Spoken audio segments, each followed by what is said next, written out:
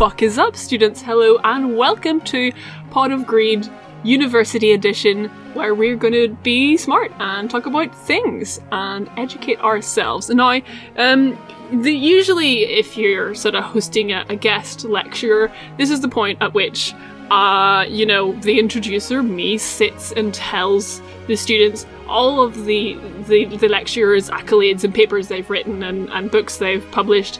But this is a Yu-Gi-Oh podcast, so we don't give a shit about any of that. So what I'm going to do is ask our professor, lecturer, Daniel, what is your history with Yu-Gi-Oh? Also, first of all, who are you? And what is your history with Yu-Gi-Oh? Hi, everyone. Hopefully my voice is coming in fine and everything ends up working okay.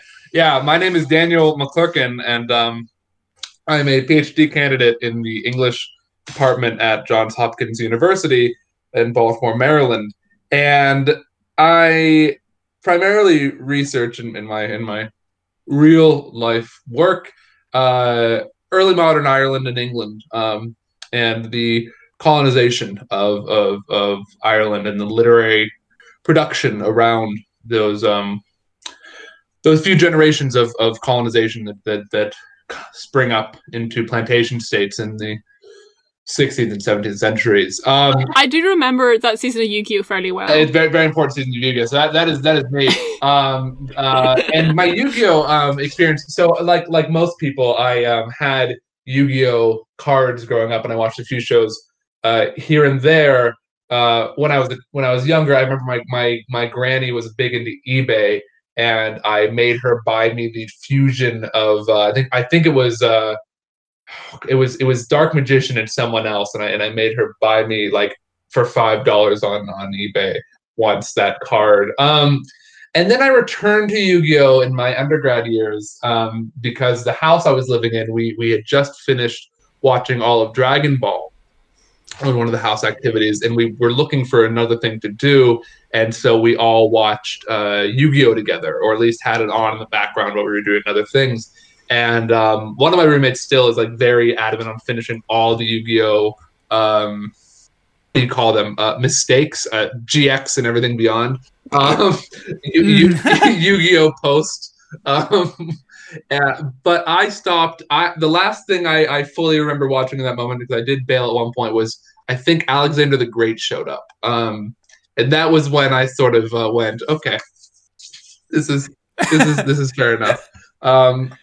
But yes, that's my sort of history with Yu-Gi-Oh, and what I am doing today here, when I talked about coming to do, is to talk about Marxism in general in relation to Yu-Gi-Oh, which I think there's some interesting things to be said there. But that's my introduction. Yeah, welcome. Everyone, you can sit down now. Everyone, who have we got here? Roll call. I'm Sarah. I'm Max. I'm Audrey. Yeah, and we're in the class today. We're in the class. We're all several desks apart for obvious reasons, but we're all in the same room together in the same lecture hall. We're in the lecture hall from Bloodborne. Okay. Who's in the anime chair? Very important question. I think that's you, Sarah. Okay, I'm in the anime chair. Cool. So, Daniel, everything's in your hands. Daniel, take the wheel. How do you want to do this? Sure. So I wanted to start the way that I tend to, I think, begin these discussions. I do want to open it up again. You all are the Yu-Gi-Oh experts. I've seen most of the show, and of course I watched a few episodes in preparation for this. But I want to start with just a proposition of how to look at Yu-Gi-Oh, a sort of way of reading it overall as a series. Offer a few of show my hand a little bit of what I'm most interested in, and then open it up to have a conversation between the experts and us. I gave us some readings today, and the readings, I'm curious, and my question, I'll ask this question in a moment, but I'm curious if any episode stuck out to you as you were looking over the readings, or anything. And for those of you listening at home, the readings that we had were excerpts from Walter Benjamin's The Work of Art in the Age of Mechanical Reproduction, excerpts from Marx's Capital Volume 1, chapters 26 and 33 on primitive accumulation and the theory of modern colonization, Rosa Luxemburg's response to primitive accumulation, and some excerpts from Lenin as well on the similar issue of monopoly and colonization, imperialism really. But I think I'll start here. When I watch Yu-Gi-Oh, and I think this is fair to say that Yu-Gi-Oh is a show that is obsessed with markets, right? Like this is in a really odd way, in a way that made me, not just out of a joke, because it's kind of a standard joke, like let's talk about Marxism and anime. Let's talk about high theory and something that is seen as lower, right? That's kind of a standard which mostly serves the purpose of, trust me when I say that art and politics are separate, and that low form art doesn't actually have anything to do with high form theory. And we can imagine who that benefits, that line of thinking, when people don't want you to consider the art that you're consuming. And Yu-Gi-Oh is, of course, high art. But beyond just that sort of the kind of humor in that, it's hard to deny that Yu-Gi-Oh is a show that is fundamentally about owners of businesses structuring challenges in other people's lives, right? Our main antagonists are not just like an eccentric, quixotic, king-like Maximilian Pegasus who just happens to be, some eccentric sovereign, but he's the leader of he's the CEO of or chairman, actually I don't remember his exact position, but he's the head of a major corporation.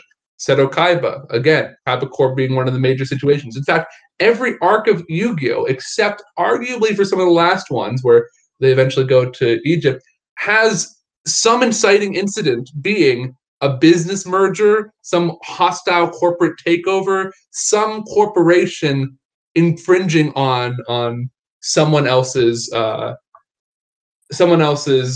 existence, right? If one wanted to sort of read really broadly, I mean, part of the opening episodes is a wealthy businessman goes into a small-time business owner and steals him. That literally takes the small business and subsumes it into its corporate body. Again, this is sort of speaking in very abstract terms, but Yu-Gi-Oh is a show filled with these very peculiar moments, and it's worth remembering that the characters of the show are. It's very hard to figure out what exactly they do, right? Even our protagonists. I don't want to say that Yugi himself is some sort of metaphor for the working man either. I don't think that's the show where it's one about the proletariat versus the capitalists. But sometimes it does get posed like that. So number one, I think Yu-Gi-Oh is a show that really calls to be analyzed in terms of markets and monopolies, honestly, because that is also one of the major factors there of monopoly control over some industry. That is usually the impulse for a lot of these corporate mergers. So that's one of the reasons I think, and this is beyond the real world application of this tension between the real Yu-Gi-Oh, which is this like campy, fun little manga, anime, etc., and the Yu-Gi-Oh that a lot of us remember from the early aughts onward, a show that exists to sell cards, right? To sell something, a show where that is very common in the 90s and early aughts, where there is no distinction between advertisement and artistic enjoyment, or there's no difference between advertisement and entertainment. Is what I really want to say there.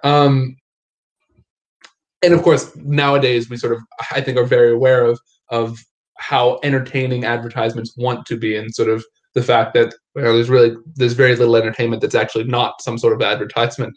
But this one is of course much more related, right? Where there's a literal project. You too can be like your favorite Joey Wheeler and own this card if you would like to. So we're even bracketing that whole part of it, which maybe we shouldn't, but I'm bracketing for now. So that's one of the reasons that I think that approaching Yu-Gi-Oh from a Marxist critique, a critique that looks at the relationships between material conditions and the people within the shows, of the production of value, of just general financial terms or not financial terms, excuse me, economic terms for understanding the world of the show itself,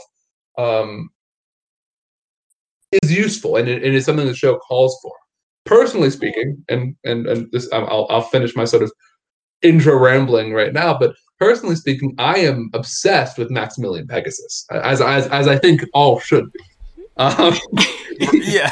he is a charismatic, suave wine drinker in a children's show, which I don't know about the rest of you. When I was a child, and it was just like, somebody's drinking wine on screen. Oh my gosh, this is What do you say? He's drinking milk.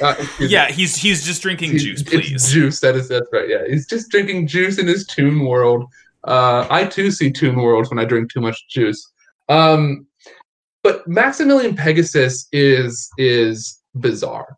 Not just because he becomes the sovereign of some unnamed island where he got this island from, who lived on this island before him, how long did he have this island in preparation, what ocean is this island in? All these questions become very hard to pin down. So beyond that, I'm obsessed with Maximilian Pegasus because of the creation, the inception of the Yu-Gi-Oh card game, the card game Duel Monsters itself.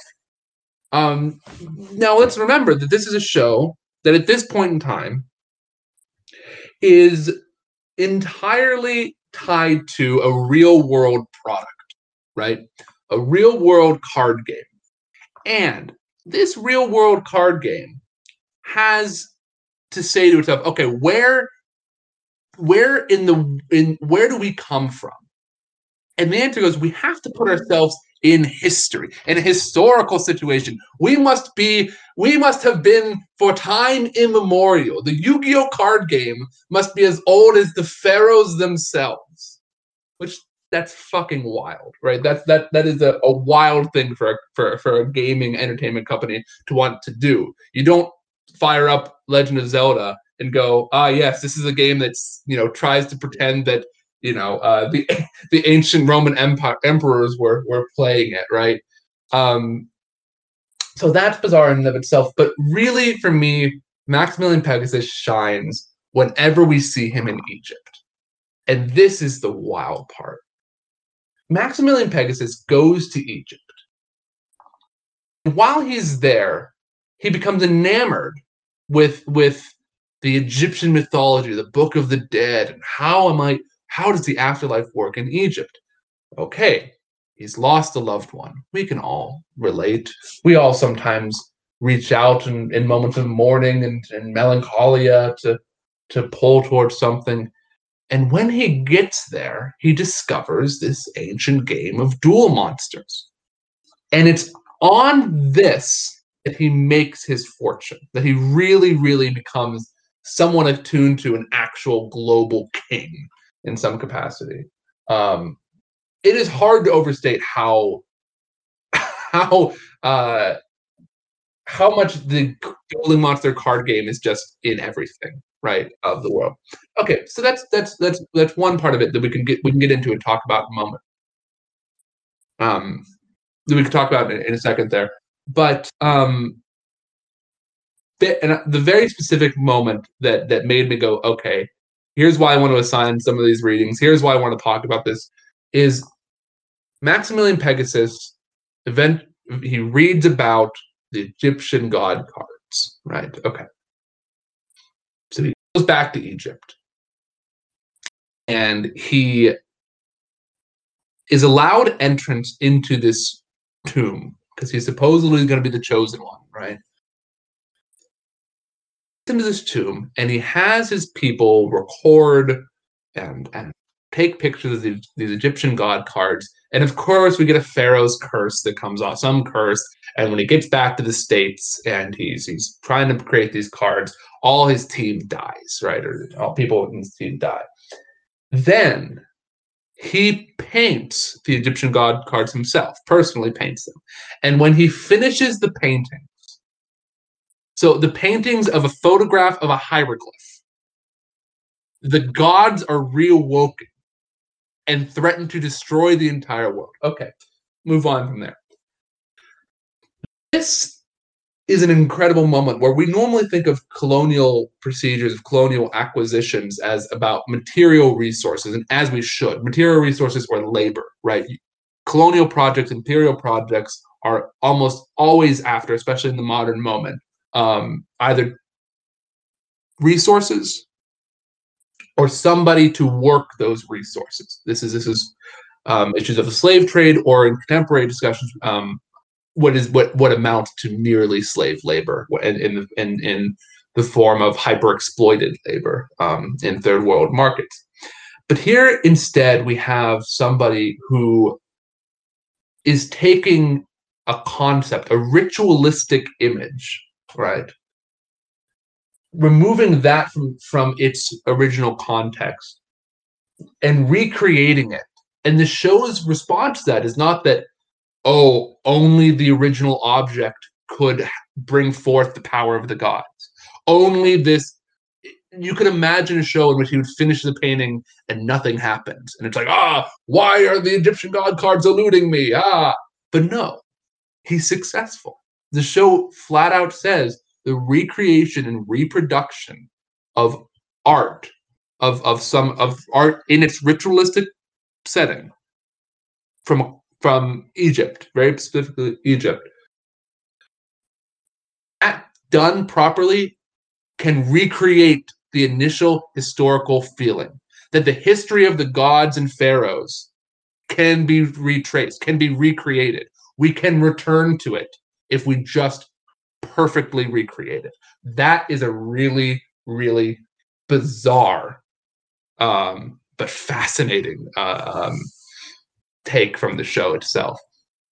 That to me is one of the more interesting moments, and what I think can only be understood nestled in a longer discussion of what Marx calls primitive accumulation, what Benjamin talks about when he refers to the aura of the art, and sort of art's original ritualistic place, and sort of how Yu-Gi-Oh questions that. Yu-Gi-Oh throws that into question, says, "What the hell do you mean aura? No, I can recreate aura. There's no problem with that. I'm just gonna do it, right?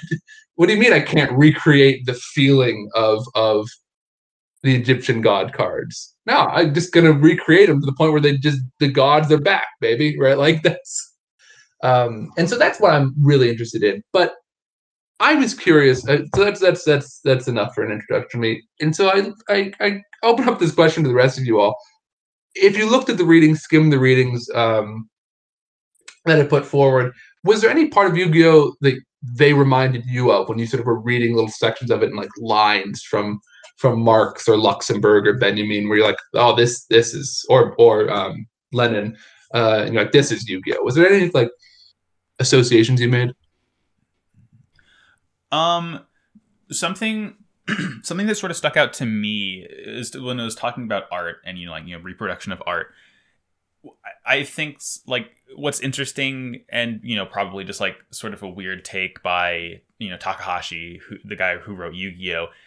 It like the Duel Monsters weren't necessarily like originally art. It was more like a religion or a lifestyle that the ancient Egyptians and the ancient Atlanteans did.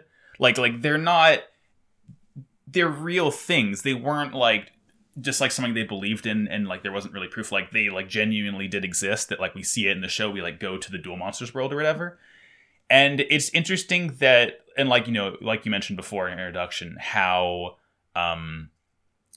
the art of it, like the reproduction of it, is still seen as legitimate. And then something oddly enough that goes beyond that is in season 2 and 3, when they're fighting like the Rare Hunters and Malik and his gang. Malik, who's like more of a legitimate, like, I get like not user of the cards, but like, his family lives in Egypt, and his family like is like real closely related to the pharaoh and all of that.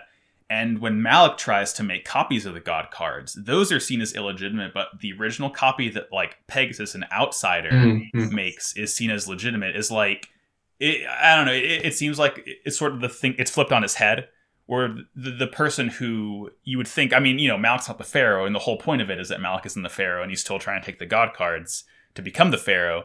But it's just a weird take by 4Kids, or not by 4Kids, by Takahashi, that he's the one with the illegitimate God cards, even though he, would definitely have more of a claim to it than Pegasus, who is just a white guy from California who shows up and is like, these are mine now. And I think that's right. And I think that's a really interesting moment. And I think one thing that I want to underpin is when you say like white guy, of course, like, bringing the race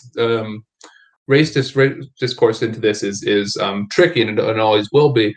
But when I hear white guy, what I hear is a guy separated from this history, from this context in which Malak isn't, right? There's a way in which, like, who's the actual inheritor of Egypt? Well, of its art, the actual inheritor is Maximilian Pegasus, and of like literal spirit of Geist, it's this guy Yugi. It's this kid. It's this white boy in Domino City, America, right? Like it's like we where legitimacy and authenticity actually ends up lying in the modern age. You could see that as partially problematic. A generous reading for me is like, this is kind of what capitalist hegemony does, right? It's where is the real Egypt? Where are the real Egyptian artifacts? Well, you can go to, see the pyramids or whatever, but a lot of them still exist in London, right? A lot of them still exist in these museums. I mean, there's this whole scene where it's like, all right, we have to waken up Yami Yugi's memories, right? Where are we going to go? The first place they go is not Egypt. They go to a local museum that has a bunch of Egyptian artifacts, and you hit this moment of like, wait a second, like let's walk through this just for one moment, right? Like this is what the show tells us. Here we have the spirit of a pharaoh. The spirit of the pharaoh has lost his memory and lives within the body, shares a body with a young white boy. This pharaoh wants to remember what he has forgotten. And so, given the options of how are we going to do this, they go, okay, let's not go to Egypt. Let us go to the local museum. I'm sure that will be fine. That is a really weird. It takes a lot of thinking to get to that conclusion. But it makes a lot of sense, right? That is exactly how we view engagements. We can have a sincere, real engagement with a lost past in a place that holds, oftentimes, stolen artifacts. That is a location where stolen art objects from colonial eras reside. That location can do as much as to awaken memories within a pharaoh himself, right? Like, of course, it doesn't fully succeed, right? He doesn't get all of his memories back there, but that's the initial thing.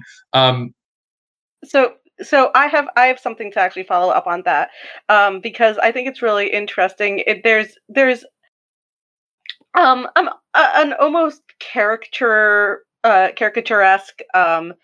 reading of some of the things that happen to anyone who tries to get one of the items who isn't the quote-unquote correct owner of the items. You see it with Ryobakura's dad. You see it with Sugoroku and Arthur Hawkins. You see it with any number of people who like try to raid fall. But as we mentioned, one of the ones who succeeds and is a rightful owner is Pegasus for some reason. Is Pegasus for some reason. And by far, it is shown that his acquisition of his item, at least physically, is easily the most traumatic of anyone else in the series. It is essentially torture for him to get the eye installed. And he does it, and Shoddy does it to him. But like there is this very interesting relationship that he ends up with the eye afterwards, because he did it to try to bring a dead loved one back to life, but he goes through so much trauma to do it. So in a sense, he is, like these other white, explorers and colonists who are trying to tap into Eastern magic or whatever, but it backfires on him in a pretty serious way. And it's only because normally you'd say like, oh, he's appropriating this culture, but like it is only because he was chosen by the Eye instead of the other way around that he was able to make those legitimate versions of the god cards, which Malik wasn't able to create because he wasn't the rightful owner of the correct item. So it's like this very weird relationship that Pegasus has both with the magic that he taps into and the products that he creates as a result of that, which is like not really explored. That's a really the thing I find most sort of striking by sort of your addition here is not only acknowledging that there is a legitimacy to Pegasus, and where that legitimacy comes from is something worth exploring, but also how traumatic it is from. There is this moment where it's like the only person really in the show to suffer physical harm like that, right? Well, like literally having Bakura does, yes, that's right. We have Bakura and we have, but Pegasus, like as you said, it's like, but would you say that does Bakura get tortured in that same way? Like it's painful. No, yeah, it's not. So I think psychologically, you could talk about of course, yeah. what it does to have a malevolent spirit, the embodiment of all evil, living in your brain for most of a series. No, I mean the only physical harm he comes into is the points of the ring digging into his chest, which is pretty horrific to look at. Not a good panel. I don't love to see it, but I don't think it is the same level of torture as getting the Eye installed was for Pegasus. Exactly, and no, this is what I mean. Like a lot of characters in the show suffer from some psychological struggles. I mean, when some people's very egos are destroyed in the shadow realm, but as far as but you're right to point out this sort of physical, and there's this. So we have three different ways we can begin to think about like acquisition of Egyptian goods of artistic goods in this capacity, or intellectual goods in some way, shape, or form. Again, we're moving away from material for a moment here, but sort of an abstraction that is meant to be reified again, of made back into a thing. So we have the museum. We have this museum. The museum's kind of important, right? This is where Yugi's father or grandfather has a relationship with acquisition of artifacts as well. Which again, how Yugi comes in possession of this kind of illegally gotten artifact is. So that's one way of just stealing, right? We have a lot of shows of theft, of robbery, of plundering, right? We have reproduction via Pegasus, right? We have literally him recreating images, and the same thing with Kaiba Corporation. Kaiba Corporation, one way of talking about what they're trying to do and where they make their money from is from even more realistically recreating these art objects from Egypt, right? Through a mediation of Pegasus, where Pegasus decides sort of more or less what those are going to look like. But that's what they're trying to do. So we have that, and then we have this other third thing of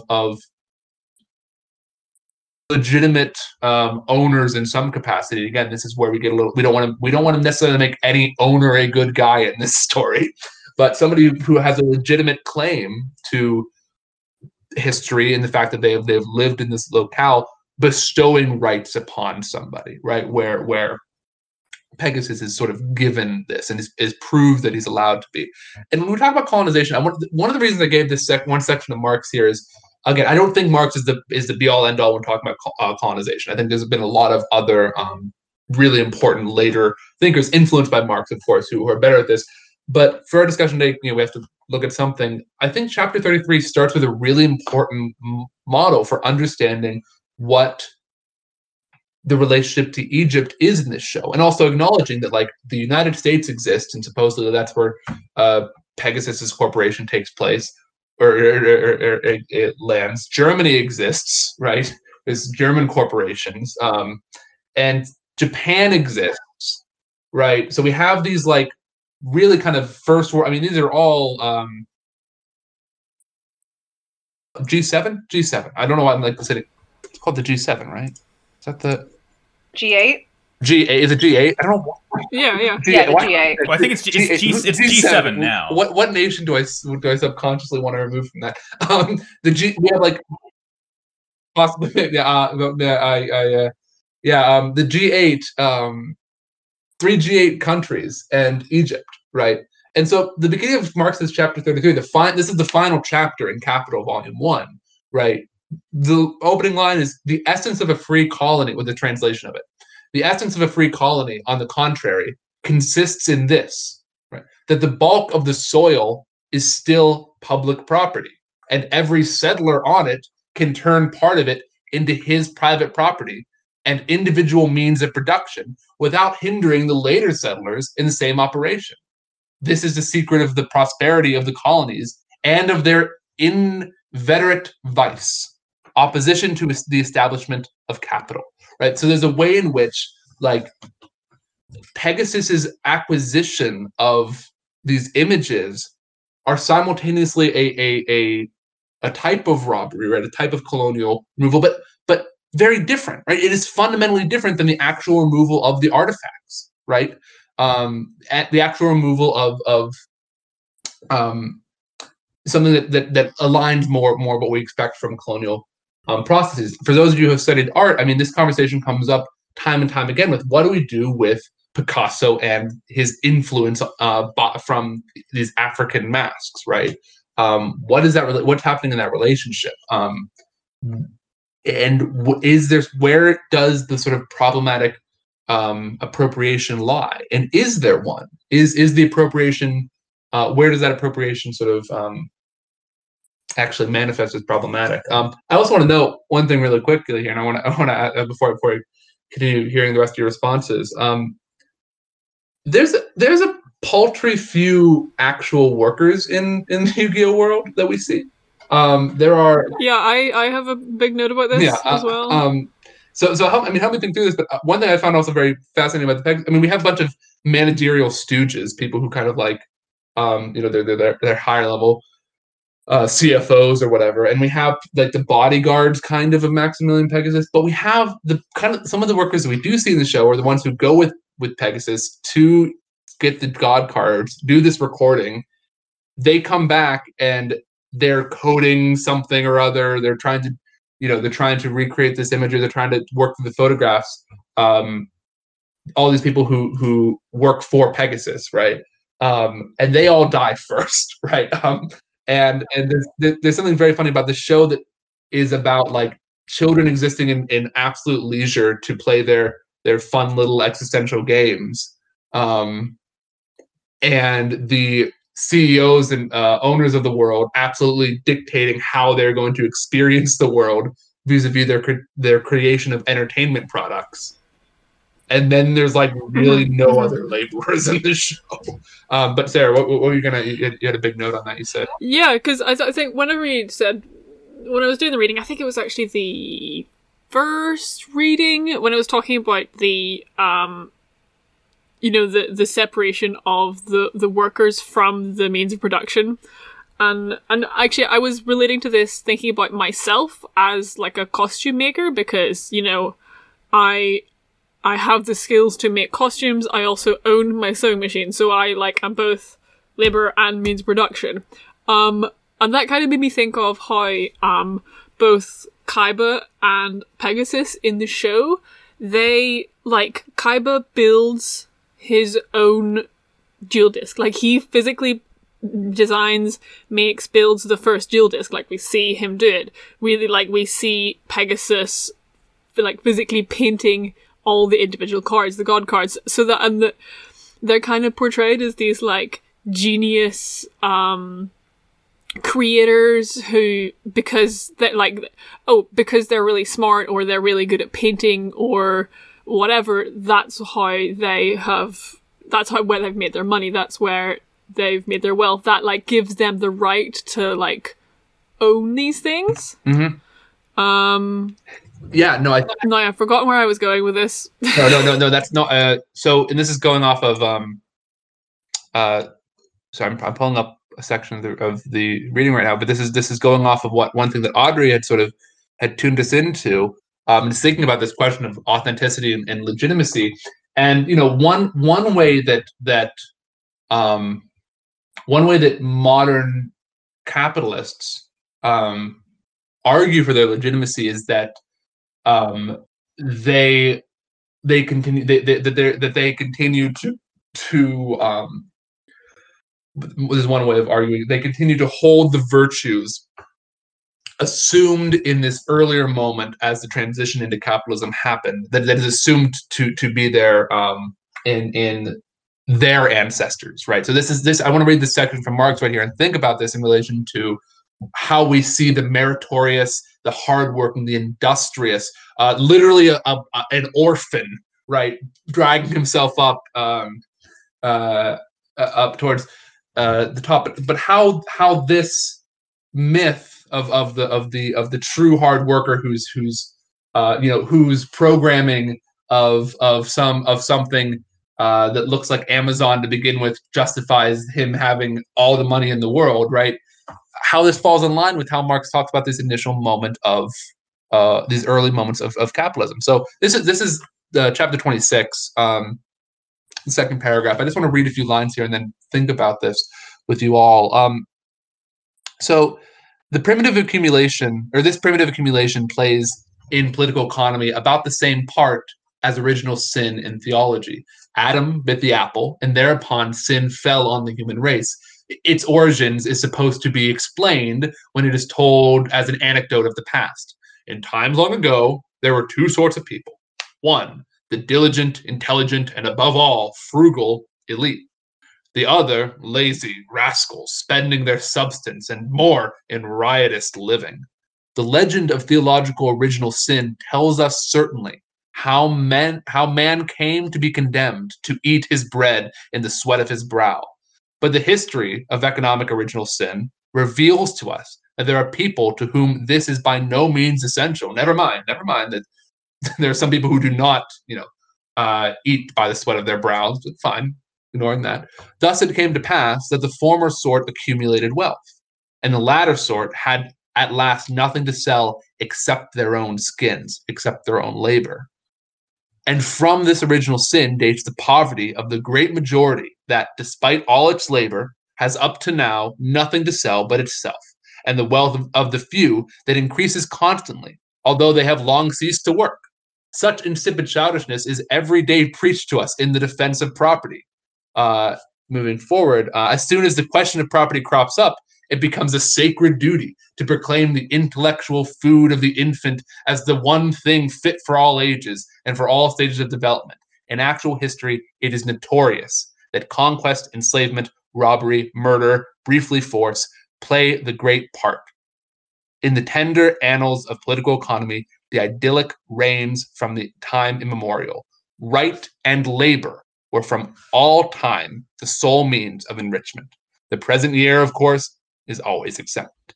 As a matter of fact, the methods of primitive accumulation are anything but idyllic. Incredible line, right? Incredible paragraph from Marx there. But I'm going to be honest, I read that multiple times and didn't fully understand what it meant. Okay, I have a thing about this because, so hi Dan, welcome, thank you for joining us. I'm glad you could come. Daniel, I'm going to be calling you Dan and Daniel to separate this. Daniel, you have never seen the Yu-Gi-Oh sub, am I right? No, I like an episode just to see what it sounded like, but no, I watched the entire thing dubbed. So, how familiar are you with the literal war crimes of Gozaburo Kaiba? Not at all.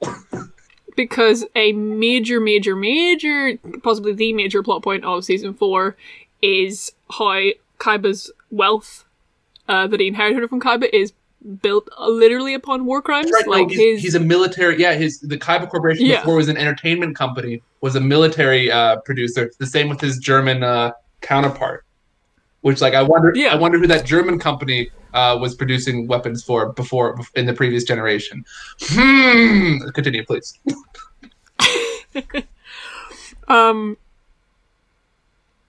I forgot what I was going to say. Oh, I think because Dan, you were talking about being confused concerning primitive accumulation. Mostly just the way it's worded, and it just, I can't quite wrap my head around it. So I understand that there's like this whole myth of the elite and the layabout, the whole. I understand that this narrative is useful for wealthy elites to sort of like as a tool of pressure, societal pressure, to think you have to work hard, and by doing so you'll succeed. But I don't understand any of that statement beyond that line. So primitive accumulation, this is just sort of a way to start thinking about it. So like, yes, one of the reasons I put this part up in particular is because we get this what Marx sees as an important myth that is put forward by capitalists of when the question is like, where did you get your money to begin with, right? Where did all this sort of start? It's like, well, I'm an inheritor of X, Y, and Z, and I continue this tradition of actual hardworking, meritorious labor, right? Like when we're talking about sort of Kaiba making, he makes the disc himself. That labor of initial production, of initial creation, is somehow worth more than all the labor of his factory workers who have to make these designs so they can actually spread out. Kaiba did not by hand make every single one of these commodities that he sells. But primitive accumulation from Marx, again, in general, is he's talking about this moment in which, so there's a time before capitalism, hard to imagine, but there was one. Not necessarily a better economic system, but there was one before then. And what Marx wants to talk about, right, is he wants to question this idea of, well, what initially separated owners, the wealthy, from the laborers, the unwealthy? What initially separated that? And one myth that we get is the one that I just read from that paragraph of industrious, intelligent, diligent people becoming the elite, right? And then there are lazy rascals who almost are condemned to by their own failures of not being industrious enough, are doomed to be poor. And that's sort of how things originally happened.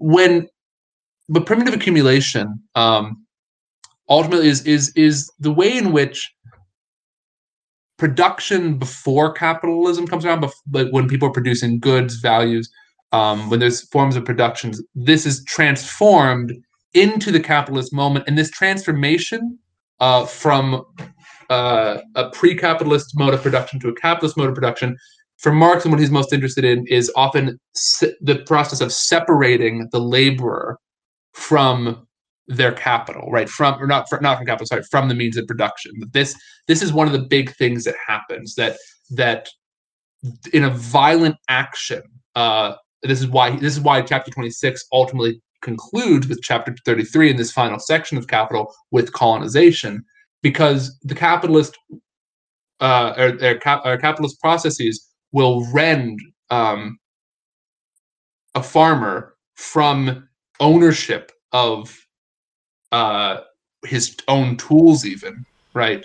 And then, you know, I've got a metaphor for this. Go ahead, Sarah, please.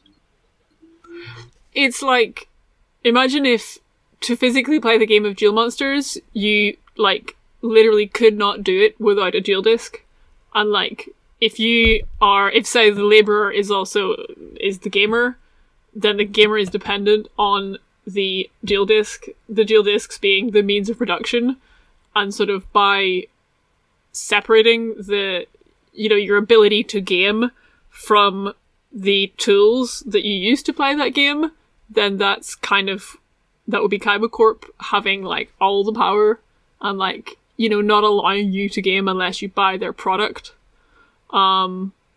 Is that sort of what we're talking about? I think that's one way to begin to think about it, and to phrase it. And the last thing I just want to say to finally sort of wrap this up. So there's two narratives here. One is moral that lacks violence. One narrative of where did this where did this division of labor come from? Where did this division of wealthy and non-wealthy come from? One is just particular moral failing. Certain people didn't work hard enough. There's a sin, blah, blah, blah. When Marx tells us, it's like, no, this isn't actually what happens, right?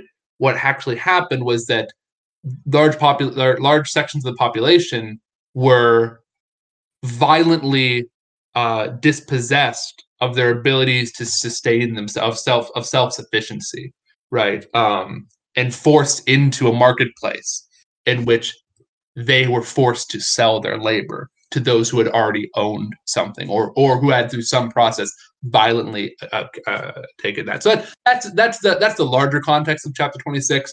I brought it up here because I think it's a useful way to begin to think about Seto Kaiba and the show, because I think the show is actually more in line with this model of these. There are really one that a lot of people that are recognizable to us today, that a lot of people still model, right? Jeff Bezos was just the smartest person who came up with this incredible business idea, and he deserves all this money because of how hard he worked at it early on. Bill Gates in his garage, just working harder than the rest of us, putting in the rise and grind gamers, like 12 hours a day, 8 days a week, and then you can do it, right? That is kind of what we do get from the show. But Sarah brings up the really important part that the show writes in its own self-critique when we remember that the corporation that Kaiba does eventually prove he is worthy of running, and that he ends up being able to make his full fortune and actually exert power upon the world and shape the literal names of cities, right, comes from literal blood money. The capital accrued by Kaiba Corp that let them be able to make entertainment products is weaponry, right? Like that's a really important point. Maybe it's this exact moment where this is maybe the show's Marx's turn of going like, ha ha ha, you want to believe that this is bloodless? Let us remind you of the blood, right? Yeah.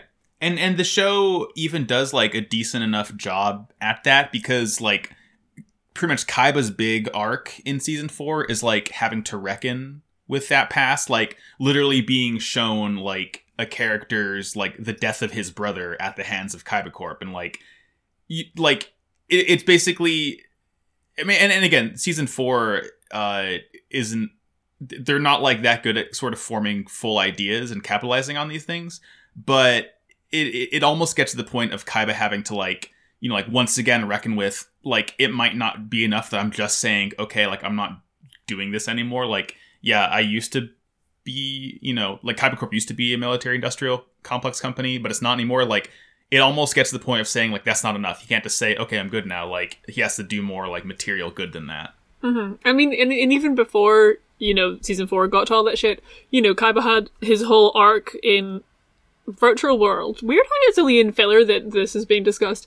Kaiba has his whole arc where he is shown to like, his Gozaburo gave him a billion yen and said double it in 2 days, and the way he did that was by just completely fucking over a company that made pottery or something.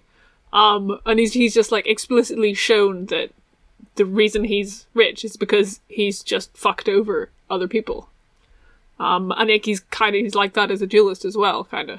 Your turn, of course, because the show ultimately is like, he realizes this, and instead of turning his corporation, I don't know, into a co-op or something, he's like, don't worry, I'm going to take care of orphans. It's like, Kaiba good now. He did it. He solved the answer. Actually, we just need another Bill Gates orphanarium, and that'll I actually, orphanage, that's the actual word. I've watched too much Futurama. Orphanarium. Yeah. Orphanage. Right, were there any other responses to the reader, like questions, or like not questions, but things that the reading brought up? Okay, good. I have just one question. How much do we care about spoilers for this episode? Can we not not completely spoil Millennium World, but let's kind of touch on some things a bit. Well, I mean, Millennium. Here's the thing about Millennium World is that it goes buck wild from like a Marxist perspective, in terms of equating physical human entities and their worth. Because and we can cut this if we think it's too much of a spoiler. But basically, it's revealed. No, listeners, just skip ahead like 5 minutes. I'll give you 5 minutes. Yeah, okay. Let's include a timestamp in the show notes. Hey, duelists, skip ahead to 1 hour and 20 seconds in the recording to avoid season 5 spoilers. But so in Millennium World, it's sort of touched upon a little bit beforehand, but it is shown much more directly that every card is the physical embodiment of someone's soul, and people are essentially farmed for their souls to create stronger cards to summon. Like, instead of going to jail, criminals are put through tortures to develop the magic of their souls to make their boss stronger so that they can be summoned and then used in battle. So, like, human capital in Millennium World is incredibly direct and incredibly messed up. Labor power there. It's incredible that because one of I promised you all I'd say I have my hot takes at the end. But that's incredible that the show has anticipated one of my hot takes, and that's if we saw more workers in Kaiba Corp or in what is it, I Squared, what is it, Imaginary Industries or whatever, Industrial Illusions. Industrial Illusions, that's it. If we saw more workers in there, we would have gotten a duel in which Kaiba was sacrificing his workers to like turn them into cards or something like that when there's a section where Lennon talks about like, let us imagine if capitalism invented farming and things wouldn't have worked as well, but like that would have happened. But the show actually did that. The show just dead ass was like and more importantly the character who does this is the previous incarnation of Seto Kaiba. See, I'm telling you, there it is. Who is a high priest in ancient Egypt, Priest Seth. Priest Seth is charged with defending the nation, and he does this by finding criminals and then torturing them again to develop their boss, which he then captures and summons. And this all culminates very interestingly in essentially, again, big spoilers here, finding a woman whose soul hosts, guess what? The Blue Eyes White Dragon, and him developing feelings for her afterwards. There's a lot that goes on. This sounds like a perfect allegory. Yeah, this sounds like a perfect allegory though for labor, and because this is literally, so we have people forced into a system that looks like some sort of imprisonment, lack of freedom, in which they must give their labor to some, or their spirit, their something, right, to this person who's in charge of them, who violently is ripping it out and appropriating it. Like this hardly feels like an allegory. This just feels like fucking Mark's retire. Takahashi's here now. I don't want to. I don't think a reading of Yu-Gi-Oh, at least as far as I see it, should be one of like Yu-Gi-Oh is actually Marx's stronghold, because the show, like, I do think the show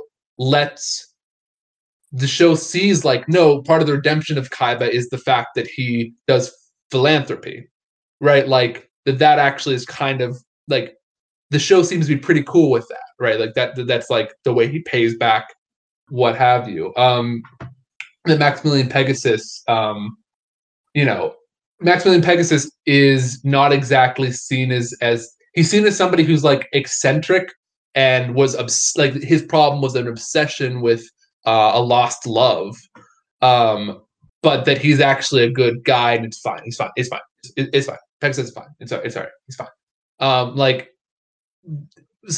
But yes, but definitely that there's something about like, I'll put it like this, like always remember, like people, Adam Smith, one of a lot of people's, a lot of the people you hate the most when you talk about economics with favorite person. Adam Smith got some things really dead on. Like a lot of his interpretations are not the worst things in the world, right? But he comes to very, very different conclusions, right? So, I'm just saying I don't think the end of this discussion should be, and thus we see that Yugi is a comrade. I'm not quite sure if my screen name Kami Yugi is a reality. But nonetheless, I definitely agree with you that there are moments of rupture, at the very least, of useful representation. Mm-hmm. Mm-hmm. I'm going to share a photo in the chat for us all. Again, spoilers abound. But... one second. Like, these are 3 very telling panels, I feel. We're looking at manga. Ooh. Yeah, I'm a manga girl through and through with the series. So this is so Priest Seth is out doing his rounds, which is part of his regular security duty, when he sees a very pale woman with white hair basically being assaulted for being a very pale woman with white hair in ancient Egypt. And he is with another priest, Kaleem, who is in charge of the scales. And Kaleem's ability with the scales allows Seth to look into people's souls and see what the shape of their ka is. So he does that with this woman after stopping this mob from killing her. And his response is, a white dragon. Within this girl resides a ka of awesome power. And he's looking down at her like broken and bruised body, and his next immediate thought is, I can use this ka, extract it from her, if it will be strong enough to protect a kingdom. So... I shall extract from you your labor, your ability to I will extract from you this thing. Yeah, this is your literal incredible. Life. Your literal life. It's your literal life. Yeah. No, the full objectification, of course, is not just in terms of like treating her as her body as an object or something like that, but like literally her spirit, her soul itself, right? The incredible little section there. Although it is also very funny to me. I mean, it's a whole sort of side thing. You want to talk about Orientalism. I mean, like this is as much ancient Egypt as Evangelion's Christianity is Christianity, right?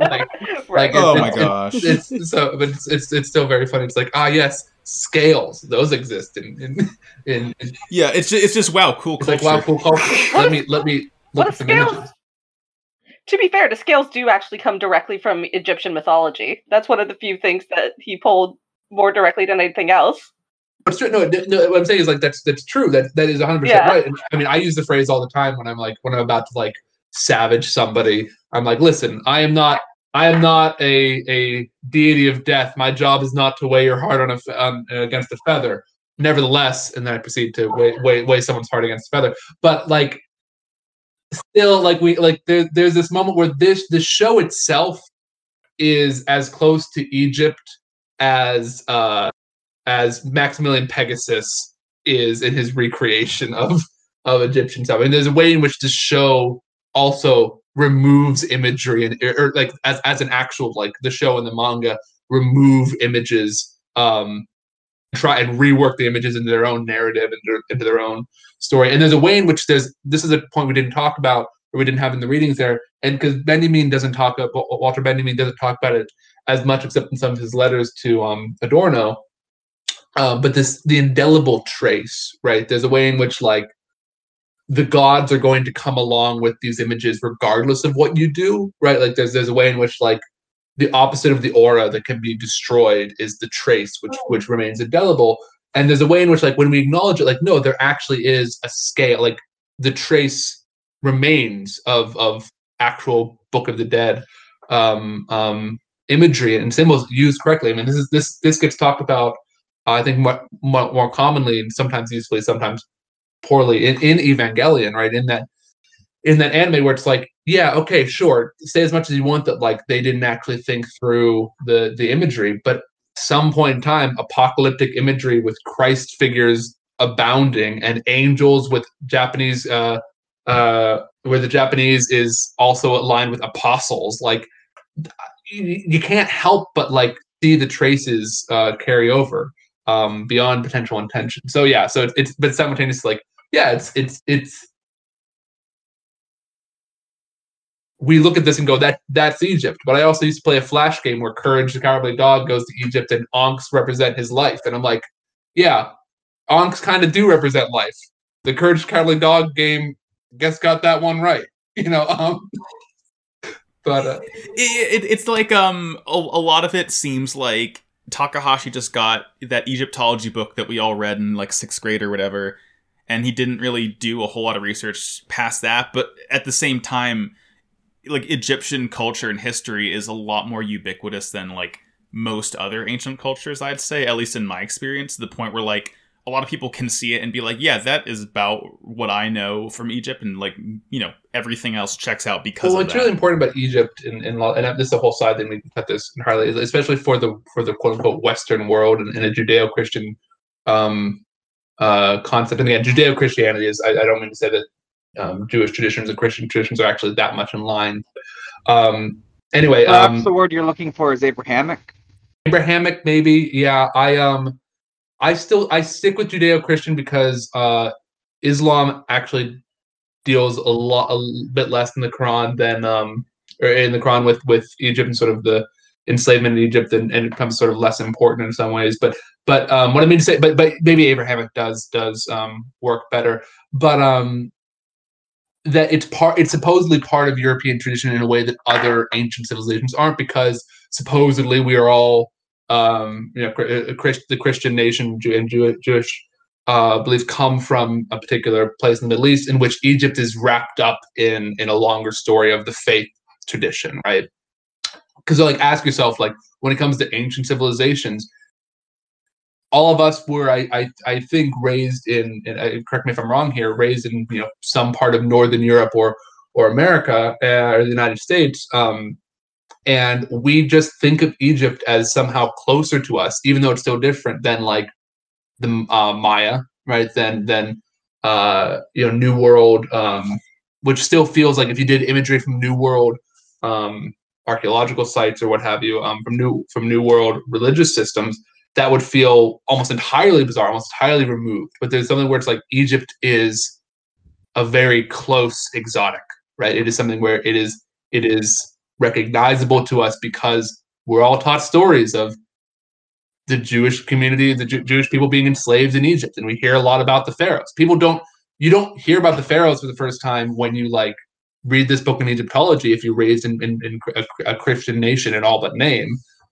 you hear about it because of enslavement. So it's one of those things where for us, when we look at this stuff, it becomes different. So that's why it's interesting to consider, though. I don't have much to say on, like, what Egypt means for the authors of Yu-Gi-Oh! And sort of what their relationship would be. But when we read this stuff, I think it seems a little closer. I'm hashtag thunking. Okay, I want to plug one book here real quick. For those of you who are interested, and this is an old professor of mine who's he was a co-host on a podcast called Archaeological Fantasies for a while. Very funny guy, very very very very kind person, while also sort of being very very direct in wanting to explain things. But he wrote a book called Spooky Archaeology. I just packed it away. I'm getting ready to move back to Ohio for a few months right now. But if you want to read something that is one of the best accounts that I've ever come across of 19th and 20th century appropriations of archaeological sites of old places, the ways in which that, like, when you go into a museum, in a movie, you expect something magical to happen, right? Like if you want to read about Atlantis and where Atlantis came from, if you want to read about how Cthulhu is actually King Tut, which is one of the best chapters in that, where he kind of shows all that work of how much Egyptology stuff Lovecraft is reading. It's a really, really good book, and it's not too expensive, even though it's an academic text. So just point that out. Spooky archaeology. Sorry. You brought that up and I was like, I've heard of this, but that's because you've recommended it to me before, I think. Yeah, it's anyway. Yeah. Before we move on, I want to say no more discussions of Millennium World spoilers. I think we passed that about the 101 minute mark. But Daniel, whenever we were talking about the trace instead of the aura, because I have quite a few notes about the god cards and their sort of aura, and by aura I mean the fact that they work as god cards when you play them, and just the fact that their godliness is sort of in the show connected to the fact that you can play them and that they are playable things, and how that Pegasus painting them, their aura of authenticity is more the fact that they are able to be played than the fact that they are painted by Pegasus, who's a really good painter. And this sort of, you've got this like legitimacy given to the game by the fact that it's really old, it comes from ancient Egypt, blah blah blah. You've got Pegasus reproducing them, you've got the fact that presumably the god cards in the show are like printed objects that like a machine printed, and that he has to return those objects to, like, he doesn't return an artifact that he stole. Like, it's not like I return the slab. He has to, if I remember right, correct me if I'm wrong, he has to fly the cards back to Egypt and seal the cards. Yeah. Right. That are presumably like prints of the paintings that Pegasus made, but like where are the paintings? The fact that they're like the gods, like the literal gods, like live in those cards. It kind of makes the game of Duel Monsters like kind of sacred, because the fact that putting those cards on a dual disc like releases the gods. So like, and there's a cool 60 frames per second animation of a huge dragon around a blimp, and the fact that like their aura is in the cards, it kind of basically, what it seems like is it gives the cards that, the packs of cards that you buy at the corner shop in real life, that gives them authenticity. And like, sells them. It sells them. And authenticity is, of course, a troubling, problematic term, not in sort of the hashtag cancel way, but like one that's just troubling and problematic. Because I'll put things in a different way. Aura, to remove if the aura is the way in which something that is localized cannot be made non-local. But the trace is an acknowledgement or sort of a potential theorizing of how something can be delocalized and still remain itself, right? So this is the way in which like the Egyptian gods have been released upon the world, right?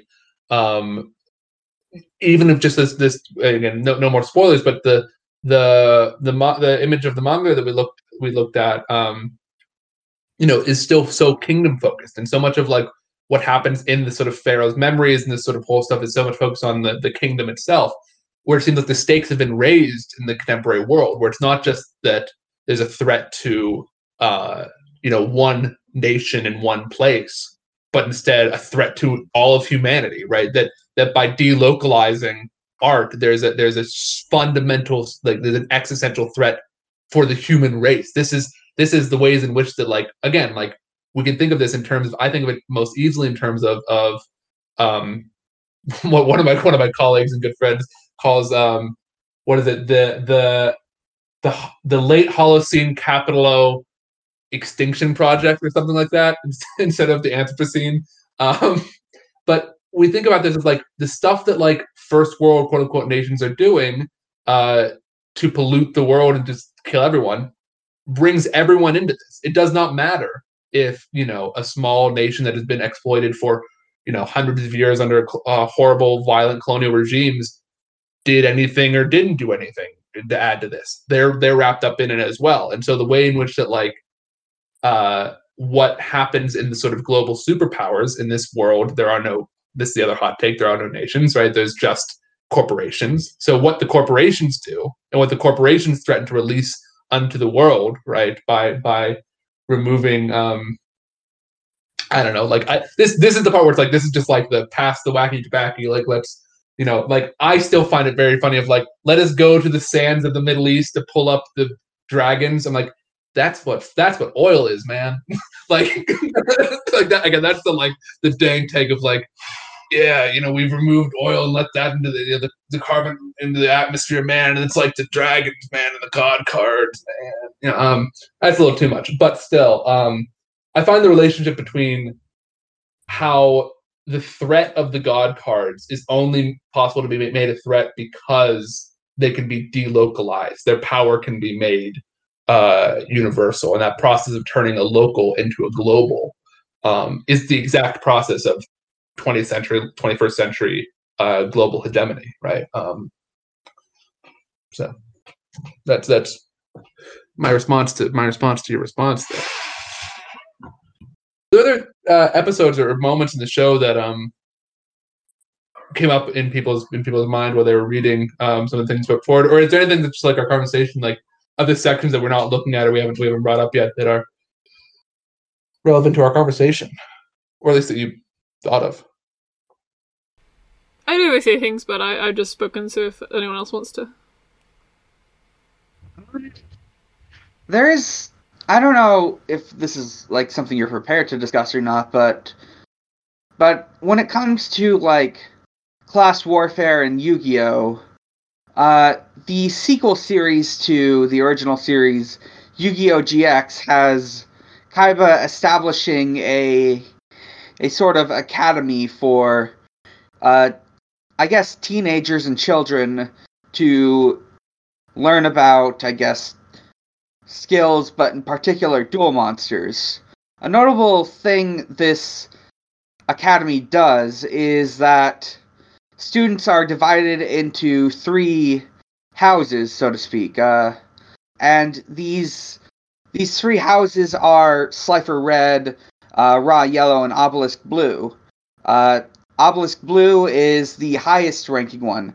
All of these, to put a long story short, these students are sort of divvied amongst their financial gain, and with the idea underneath it being that the quote-unquote better houses are more likely to have richer students in them, perhaps reflecting on Kaiba's own beliefs on class and such, and meritocracy. I think I definitely the meritocratic part at the end there, this sort of this conflation of rich means you're more meritorious, or you've proven something more, and poor means that you've shown some moral failing or something.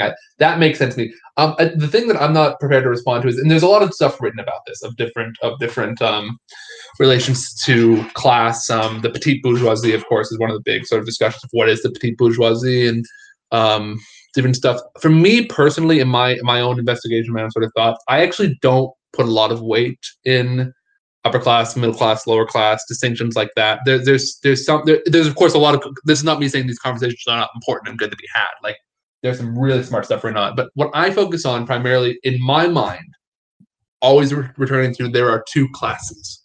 There are the owners and there are the workers, right? There are those who own the means of production, and there are those who have to sell their labor to those who own the means of production in order to make a wage, right? There are, of course, a lot of things in between there. I'm not trying to say that those are that's how everything is. But when we talk about class solidarity, in those terms, people often think class solidarity is the middle class, worrying about the middle class, whatever that may be. But you ask the question, what is the middle class?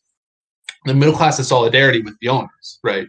That is what they want the system to continue in such a way because this is part of what people talk about with like the petite bourgeoisie, people who do not own the means of production themselves, but are making out better and are sort of put in a position of defending in very different ways through and are in finding solidarity not in their fellow laborers or not with their fellow laborers, but with the owners. And again, so for me, the reason I don't have a really strong answer to that is I don't.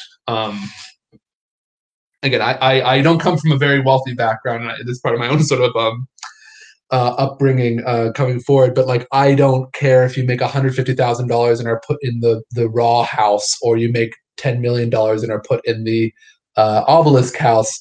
And it's like, oh, well, yes, there is a distinction. This person would choose a Pinot Noir over a Bordeaux. That shows how foolish they are, right? To me, it's just like you're all fucking getting the bullet, right?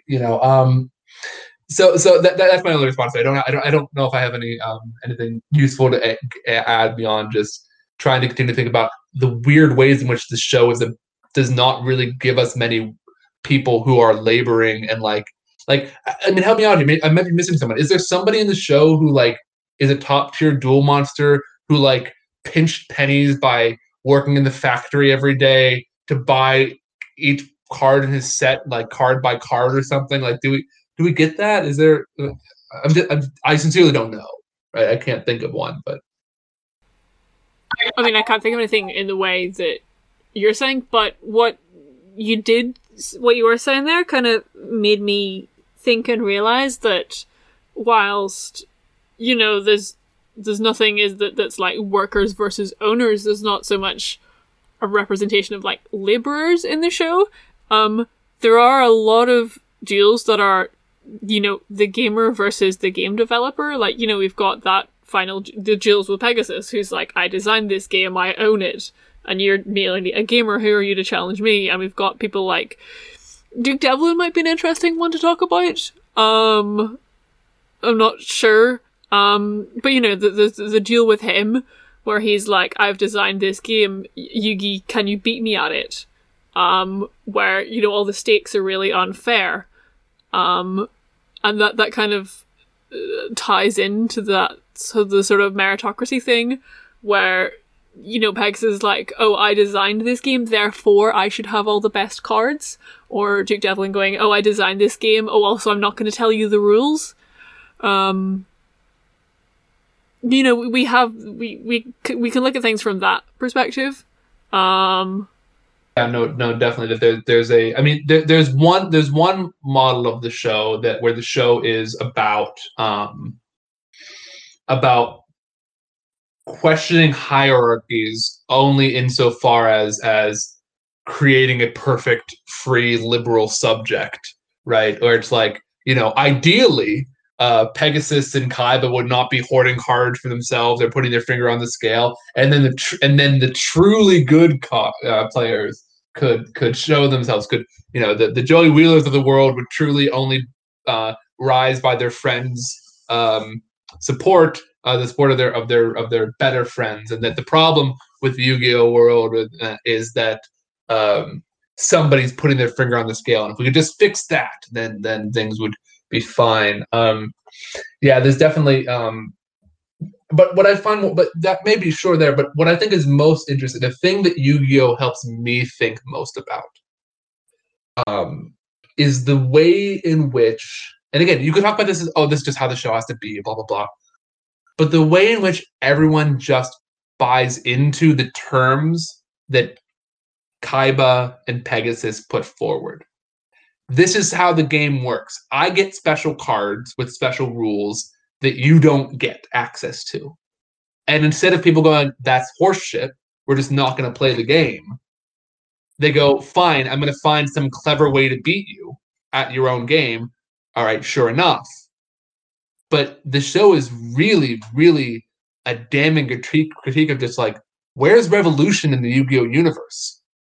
Where is anybody questioning why it is that like the one who made the card somehow gets to cheat, essentially, right? Like, again, like, it's not cheating because he makes the rules, but like, by the way everyone else is playing, he's just dead ass cheating a lot of the time.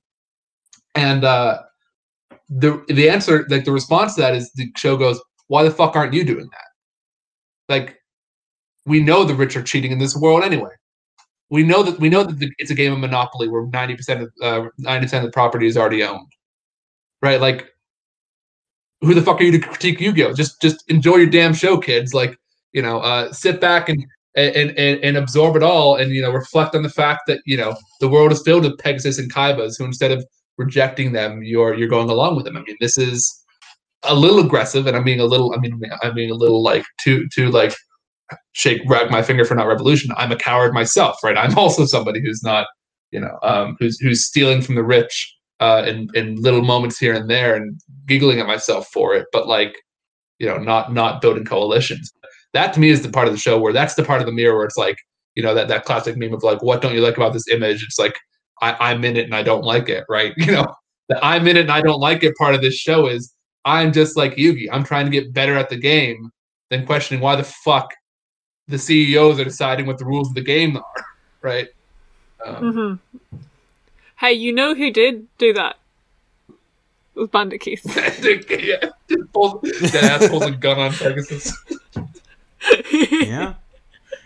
Something that sort of it like connects both with the readings and with just like the main theme of the show. Like, Kaiba and Pegasus have their own exclusive cards. Like, Pegasus even more so. Like, Kaiba had to tear up one of the blue eyes so no one else could have it. But like, they presumably were released at one point for everyone. But Pegasus just straight up never released any of the Toon monsters. Like, those are all his and no one else's.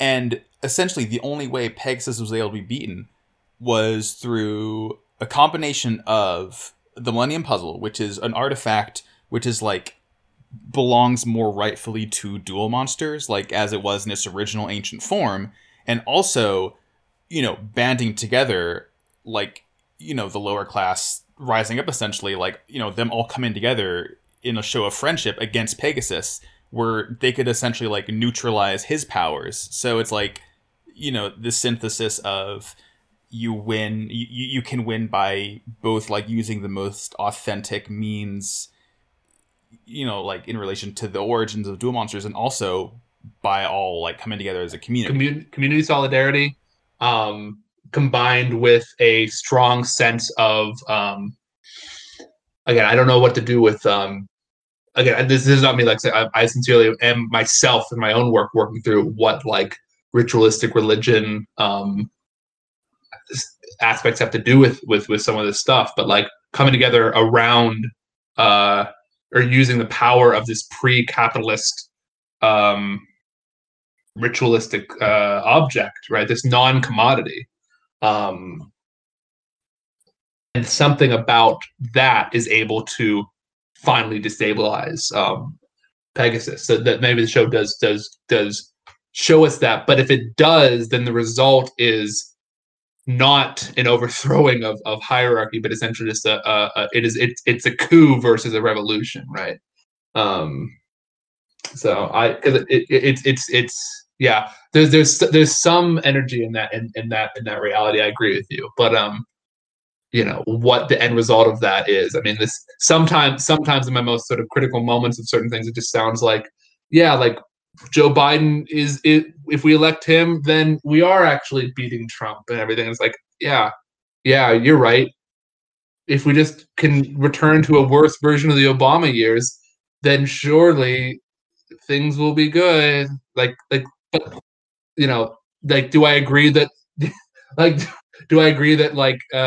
Pegasus is bad and Yugi is good? Like, yeah, sure. But like, I'm all like, am I rooting for the incarnation of a pharaoh king over a CEO? Like, right? Like, yeah, not quite. Like, I do like the one a little better, but I'm not quite sure. Yeah. The lesser evil, but it's still an evil. It's still like, yeah, it's still not like Joey Wheeler and his Joyzy boys coming out and beating this right, shit. yeah. We'll never get as like ideal as like straight up communist Joey Wheeler in season 0. I'm not even trying to judge the show, but like, it's not communist enough. I just think it's worth reflecting on, like, how people choose to respond to these injustices that take the form in the game of cheating, of what feels like cheating, of unfair advantages, and how people respond to that. And they don't respond by refusing to play the game. They respond by getting really good at the game, right? And that's I think that's worth reflecting on, of both how that functions in the show, what the show sort of forwards there, and what we do with that. Again, for me, I see that and go, I'm also trying to learn how to play the game. I'm trying to get my bourgeois green card. I'm trying to graduate with a PhD and become part of the intelligentsia, right? Like, what this image has me in it. I don't like it.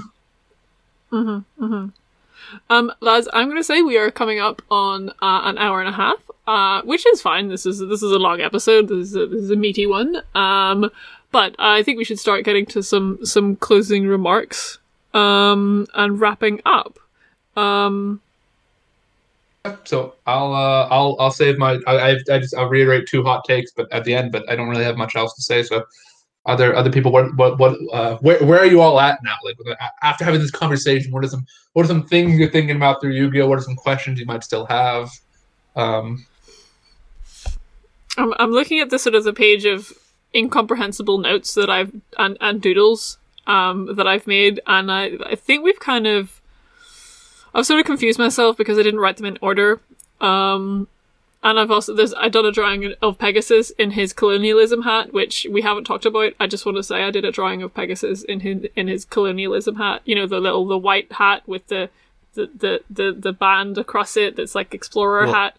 A little pith hat. That's the image of this discussion for me, is just Pegasus doing quote unquote archaeology, aka theft. It's grave robbing. Yeah. That's what it is. Yeah. I don't know. I think it's really fun to put meaning into something, that, again, this is very much a death of the author kind of question and discussion that we've, because on this podcast we've taken Takahashi out the back and kicked the shit out of him. Multiple times. It's also death of the editor, because as we mentioned here before, when we were talking about the siloed idea that this is a series to sell toys or to sell card game, that wasn't what it was originally. That was an editor's choice. But it's fun to take something that was not intended to have any deep meaning whatsoever. It's a shonen manga, and actually give it a deep meaning and a legitimacy in terms of higher level theory. So I just like doing it. It's good to me. Well, it comes all the way from ancient Egypt. That's the most legitimate thing you can have. That's right. That's right. Ancient Egypt, as it definitely was. Again. Yeah, they went back there. They know what it was like. Yeah, this is truly a portal to the past. I think my takeaway from all this is that, like, I joke. I feel like every other week it's like, how dare I seriously analyze this show about a card game aimed at children? But, like, it's fun to do that, and it's valuable to do that, and I feel like in some darker parts of the show where the writing, isn't good and just questionable decisions are always being made, I feel like there's always room to, like, analyze and criticize it, just to, like, get so much more enjoyment out of it, aside from just, like, non-existent character arcs or, like, boring duels or whatever. Seriously thinking about that whole revolution versus coup thing. It's just something, just both in fiction and in reality, the idea of you either get one or the other is the only thing we're allowed to accept. Like, we're not allowed to consider there are other things we could do. Mm-hmm. See, I just remembered that Egypt did a coup a few years ago. Yeah. I need to read up on that, and see what actually happened. because they have a weird political situation going on at the moment, and I don't know what it is, and we should probably like mention it on podcast at some point. It's so I think a few final things for me. I mean, one just responding to some of your comments at this end here is just with each other now. I mean, one of the things we always have to think about how we read things, or the theories we come to, and how our real world experiences affect that. And one of the sort of moments that I think we're all living in right now is a post irony turn, one where we've kind of seen the limitations and the true kind of loneliness from irony, where and we're trying to return to something like sincerity. And one of the statements that gets brought out all the time, it's like, I don't care if you were just memeing, bro.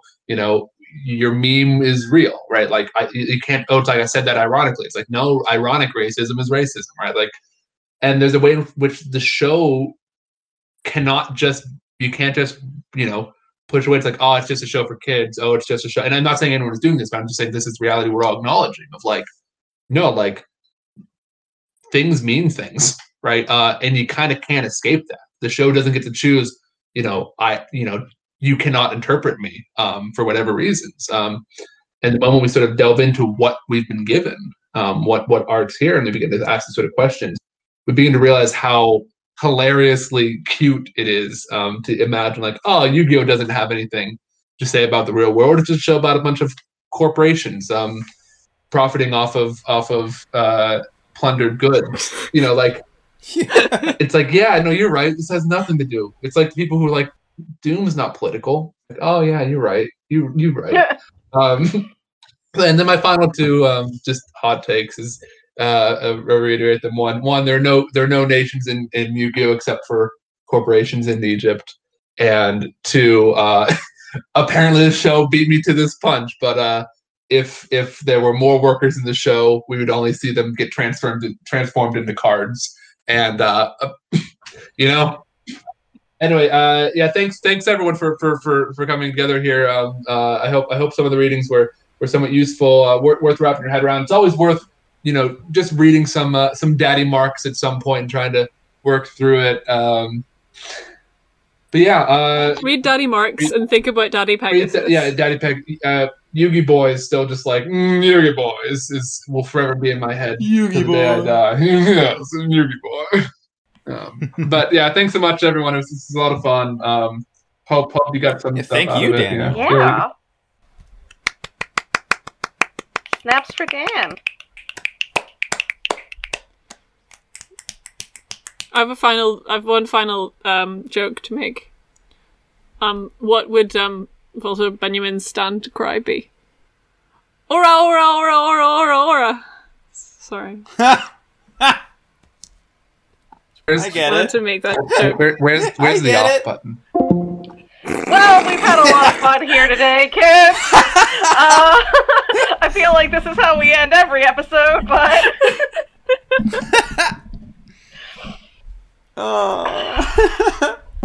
Okay, I'm back.